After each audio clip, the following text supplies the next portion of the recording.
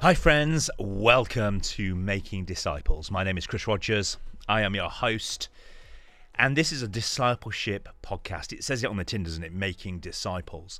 As a part of making disciples, you have to ask the question, what are we becoming a disciple of? Who are we becoming a disciple of? And the answer is, well, we want to be disciples of Jesus, not of culture, not of modern writings or philosophies. We want to be disciples of Jesus. We don't even want to be disciples of religious leaders. We want to go to the source. We want to hear what Jesus has to say. We want to say he is the one that we are discipling ourselves around. And over the next term, I want to do something a little bit different to maybe what we've done before. I've been planning this for a little while. We're going to be walking through the Sermon on the Mount, or particularly the Beatitudes and then certain bits of the Sermon on the Mount. If we want to be disciples of Jesus, then we have to go to the teachings of Jesus and ask ourselves, am I living out the stuff that Jesus is inviting us into? And if you want to know what is Jesus into, what is Jesus teaching, what is he about, then the only way to do that is to go to his words, to Scripture. Matthew 5 documents the teachings of Jesus, and it's like a whistle-stop tour through what it means to understand the upside down kingdom of God. The teachings of Jesus throw the world upside down, and he says this is actually the way the kingdom functions. This is the way the world of a disciple of mine functions. This is how we see the world. This is how we behave. This is the way we act. And in all the ways that you think it works, let me tell you, it's different. It's not about being nice. It's not about being kind. It is radically upside down. It is weird stuff. You can imagine that the early listeners of Jesus heard the teachings and the Sermon on the Mount, and they were like, this is just the strangest thing. This can't be true. This cannot be how it works, how it functions, because this is not how we see it or how we experience it. And the great thing about the Sermon on the Mount, I'm going to explore this more in a minute, the Sermon on the Mount is not just a teaching. It is a pronouncement about how the kingdom of God functions. It's not just about Jesus telling us this is how we should behave. It's a pronouncement of how the rule and reign of God works in the world and how we interact with that, how we function in that. So that is what we're going to look at in this podcast over the coming weeks. Today we're jumping into the first line of it. Hey, if this is your first time listening to Making Disciples, you are really, really welcome. Welcome home. You are in a safe place here to explore Jesus. We love having you with us. So welcome to Making Disciples. Don't forget to subscribe, to like the episodes, to share them on Facebook and other places. I would love others to hear this teaching of Jesus. So friends, let's jump in as we explore the Beatitudes and the Sermon on the Mount together.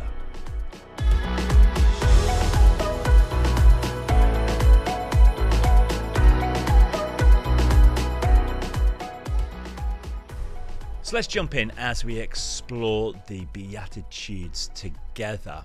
So let me just read to us what is the Beatitudes. So friends, the word beatitude that you find in your Bible, this is Matthew chapter 5, verses 2, kind of onwards. He said, the Beatitudes literally is Latin. It's a Latin phrase, and it means blessed or blessed. So it's coming from the Vulgate, the Latin translation of the New Testament, the Beatitudes, and it says this: Jesus said, "Blessed are the poor in spirit, for theirs is the kingdom of heaven. Blessed are those who mourn, for they shall be comforted. Blessed are the meek, for they will inherit the earth. Blessed are those who hunger and thirst for righteousness, for they will be filled. Blessed are the merciful, for they shall be shown mercy. Blessed are the pure in heart, for they will see God. Blessed are the peacemakers, for they will be called children of God. Blessed are those who are persecuted because of righteousness, for theirs is the kingdom of heaven. Blessed are you when people insult you, persecute you, and falsely say all kinds of evil against you because of me.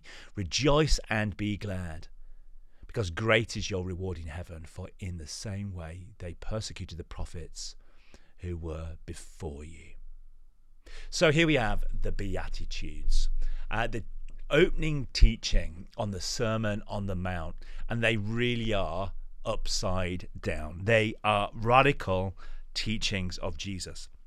So the Sermon on the Mount is a topsy-turvy look at what the kingdom of God actually looks like. And it's completely flipping on the head all of the ways that we normally work and that we normally function. And Jesus flips that on its head and says, actually, this is how the kingdom of God functions. So I want to look at this Matthew 5 verse 3 first. The first line of the Beatitudes, the blessed are the poor in spirit, for theirs is the kingdom of God. And in this episode, I want to explore three things. What does it mean to be poor in spirit? What does the word blessed mean? And what is the kingdom of God? So to understand the kingdom really helps us understand what are the Beatitudes and the teachings of Jesus. So Matthew 5, the setting, let's just talk about the setting of this for a moment. To locate this is really important. So Jesus is teaching it, firstly, on a mountainside, and he's in Galilee. And he's surrounded by people. He's surrounded by sinners, tax collectors, prostitutes. He's surrounded by religious people and non-religious people. He's surrounded by Roman Greeks, and he's surrounded by Jews. So he's really surrounded by the breadth of humanity. So Jesus is teaching to a wide, diverse group of people. And he's not teaching religious people. He's teaching people that have been sidelined. He's teaching people that are burnt out. He's teaching by people that have been burnt out by religion. He's talking to people that have understood the law of God to be this controlling way of life, that if you don't live by this, then you are not in God's blessing. He's speaking into this group of people that are at the end of their rope. The Roman Empire are oppressing them. They are being controlled by this regime. They're not able to fully be free. And Jesus is speaking into that space. He's doing it on a mountainside, which is not incidental. One of the things that Matthew does is the Gospel of Matthew sets Jesus up as the new Moses. So in the Old Testament, Moses was the great liberator. And Matthew sets Jesus up as the New Testament's new liberator. So in the way that Moses came to liberate his people from slavery, physical slavery in Egypt, Jesus is now coming to liberate his people from slavery of sin. And the hope was the slavery of this oppressive regime. So Moses came to liberate them from slavery into a promised new land. Jesus comes to liberate his people and also bring us to a new land, the kingdom of God. And that's what's so central to Jesus' teachings, is the understanding of the kingdom. So Jesus is being set up as a new Moses, and therefore it's happening on a mountainside where Jesus is pronouncing and teaching. So the setting in Matthew 5, the Sermon on the Mount, is on the mountainside. And it's to sinners and tax collectors and prostitutes, religious people and non-religious people. So it's a real spectrum of humanity. And this teaching that we're about to look at, yes, it's the teachings of Jesus, but it's more than that. This is an announcement that Jesus is making. And specifically, as we look at the Beatitudes, blessed are the, Jesus is not telling us how to live. He's pronouncing to us something. He's announcing and pronouncing statements that are true about the kingdom of God. If you want to know what the kingdom of God looks like, then you go to the Beatitudes, because Jesus is announcing this upside down reality of the kingdom of God. Friends, I'm a massive Stranger Things fan. Love Stranger Things. Big sci-fi fan. Love movies. Love TV stuff. I'm not into Hobbit, Lord of the Rings, kind of that kind of stuff. I'm into science fiction, and I'm into good old-fashioned, almost science fiction TV, which is what Stranger Things is. And in Stranger Things, you have this plane, and then you have the upside down plane. And in the upside down plane, the world functions in a different way. And that is exactly this kind of idea of the kingdom of God. You've got the kingdom of man and you've got the kingdom of God. And these two planes, they function radically different, because the kingdom of God is like an upside down world that is in contrast to this world. In all the ways this world works and functions, in all the ways that the wealthy become more wealthy, the strong become more strong, those that are blessed become more blessed. In the kingdom of God, the upside down kingdom, it's not the wealthy that are blessed, it's the poor. It's not those that are doing well that are blessed, it's those that are grieving. The whole thing. And therefore, these words of Jesus are announcements. They are true statements about the kingdom and how the kingdom of God functions. And you can imagine people saying about these statements, these announcements, that what Jesus is saying is just weird. It is just not the way the world works. You can imagine people going, Jesus, reality check. That isn't how the world works. And Jesus says, no, but it's the way the kingdom works. So, friends, we often think that we are blessed if we were to do a 13-step program, if we were to learn to pray, if we were to learn to read the Bible, if we were able to do some self-help or read a self-help book, if we were able to grow more, learn more, think more, be faster, be younger, be more productive, then we would be blessed. And Jesus speaks into this idea and flips it all upside down and simply says, when you're at the end of your rope, when you've got nothing left to give, that is the moment that you are the most blessed. So let's explore this for a second. So the line says, blessed are the poor in spirit, for theirs is the kingdom of God. I want to explore the word blessed first.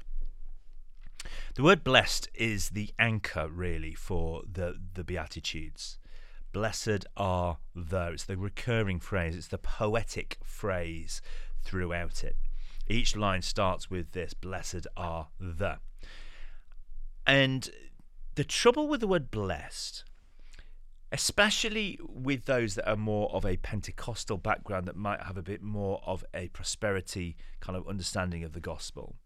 The word blessed is all about having greater wealth. It's about having greater status, greater health. It's about having a life that is blessed and functioning well in the world. You know, it's easy to look at somebody and say, oh gosh, they are blessed.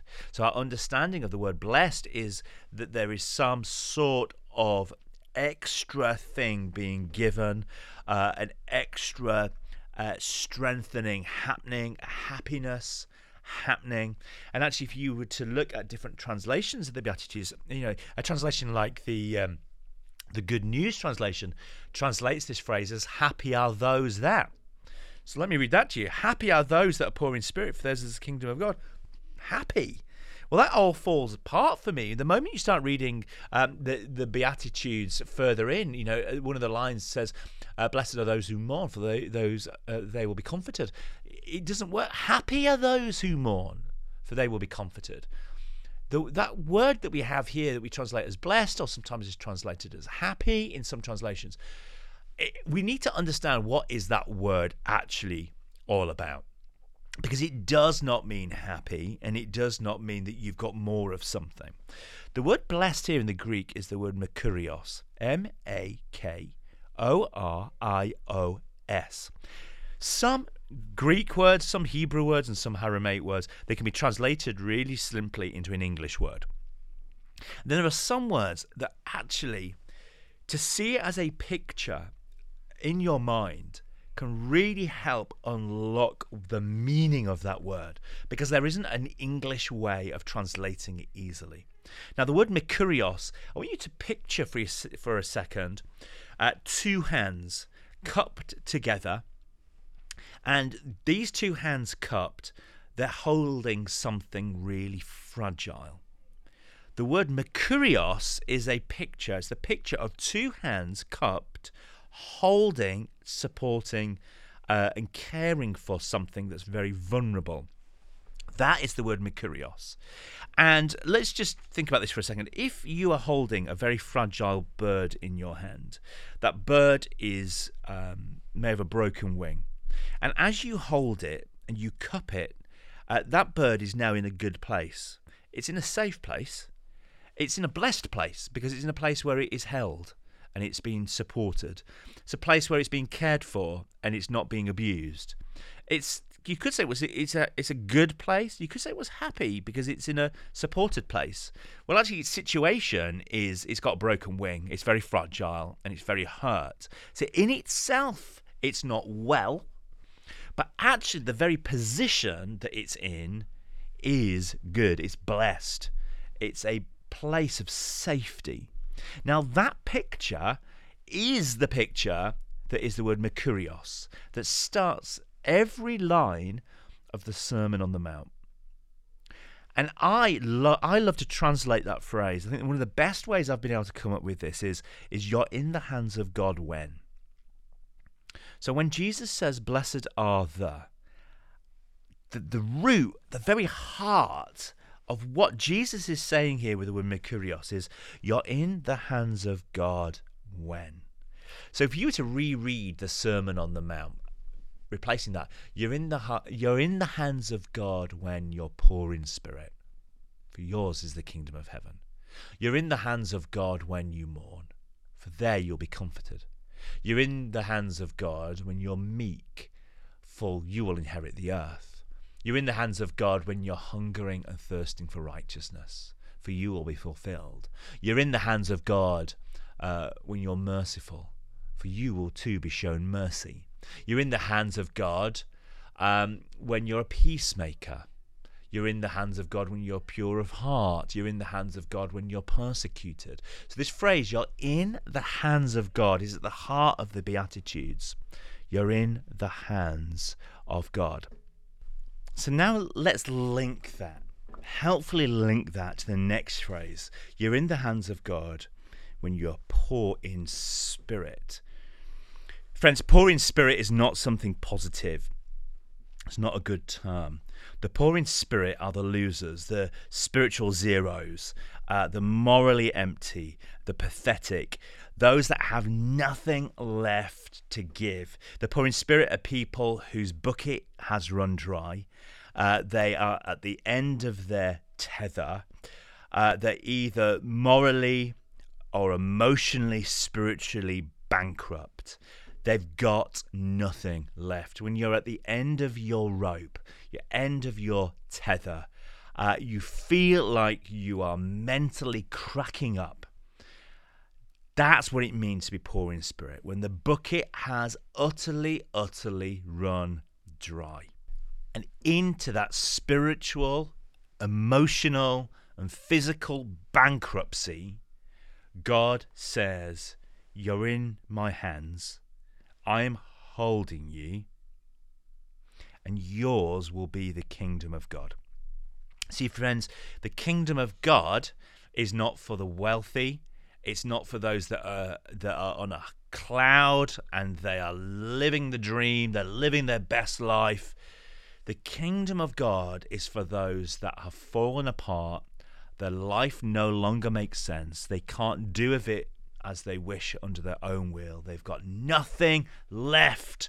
And in that moment of having nothing left, and in that moment of hitting rock bottom, God pronounces, yours is the kingdom. The kingdom is on your side. The kingdom is on your side. See, friends, this is where the teachings of Jesus and the Beatitudes, they make no sense to religious people. To religious people, you read your Bible more and you'll be blessed. Pray more, you will be blessed. Worship more and you will be blessed. Friends, let me make it clear. Worshipping, praying, reading your Bible, it is what we need to be doing because it's in that place we find God's wisdom. But what Jesus is announcing here is there is a danger that sometimes we think that when we're on top, we are blessed.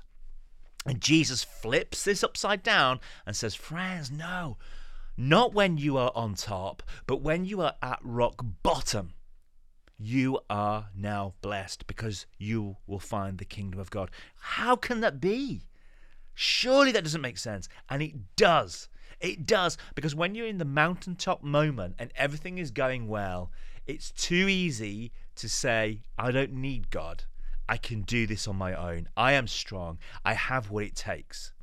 It's when you are fallen on your knees, your hands are empty, and you have nothing to give, that in that moment you realize that it's only in God that you can have all that you need. It's only in Him that everything is found. So it's when you hit rock bottom, you are on your knees, and you're in the dirt.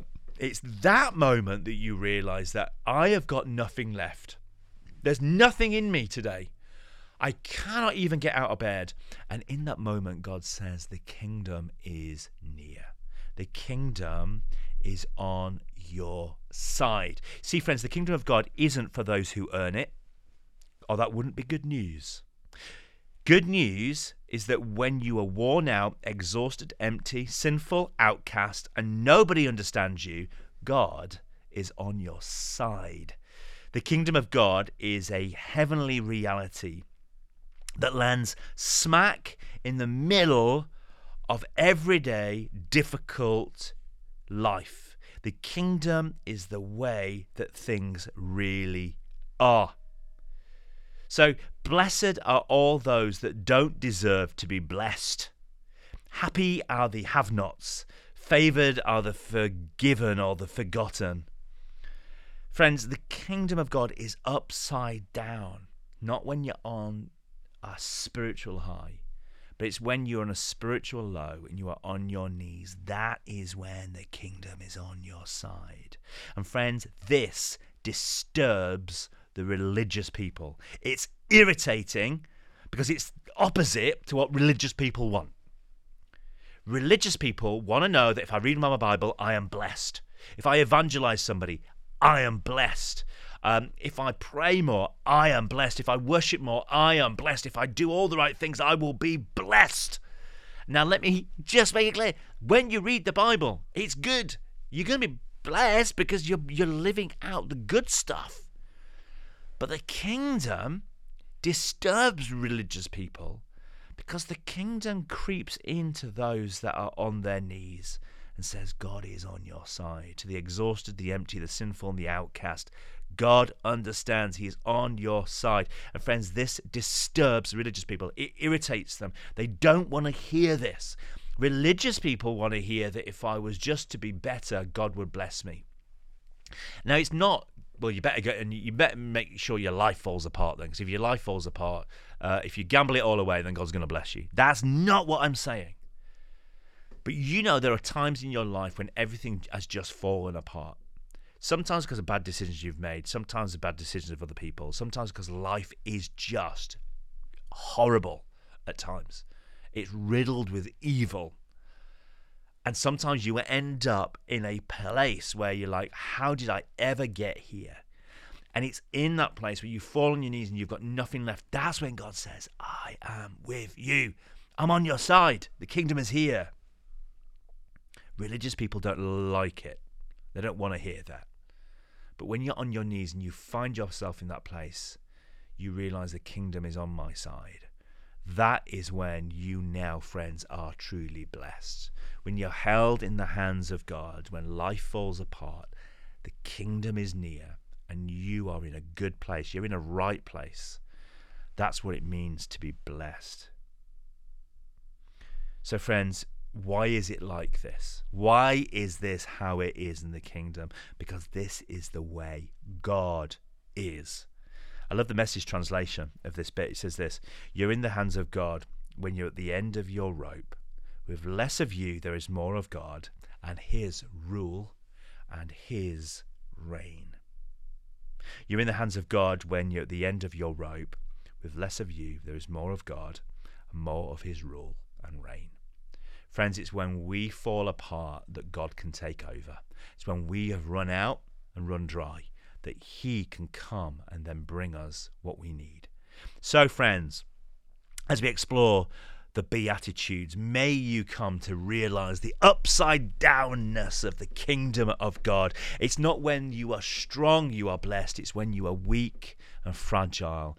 on your knees. It's when it's fallen apart, the kingdom of God comes by you and says, I am on your side. May you know that God loves you, that he's with you, and he is holding you in his hands. And this teaching of Jesus is weird. And as we go on, you'll see it flips the whole order of things upside down. So friends, I pray that you would have a blessed week, knowing that you're in the hands of the divine and that God in that place has everything that you need. So friends, grace and peace. Have a great week and know that you are resting in God's hands. Until next time, see you soon.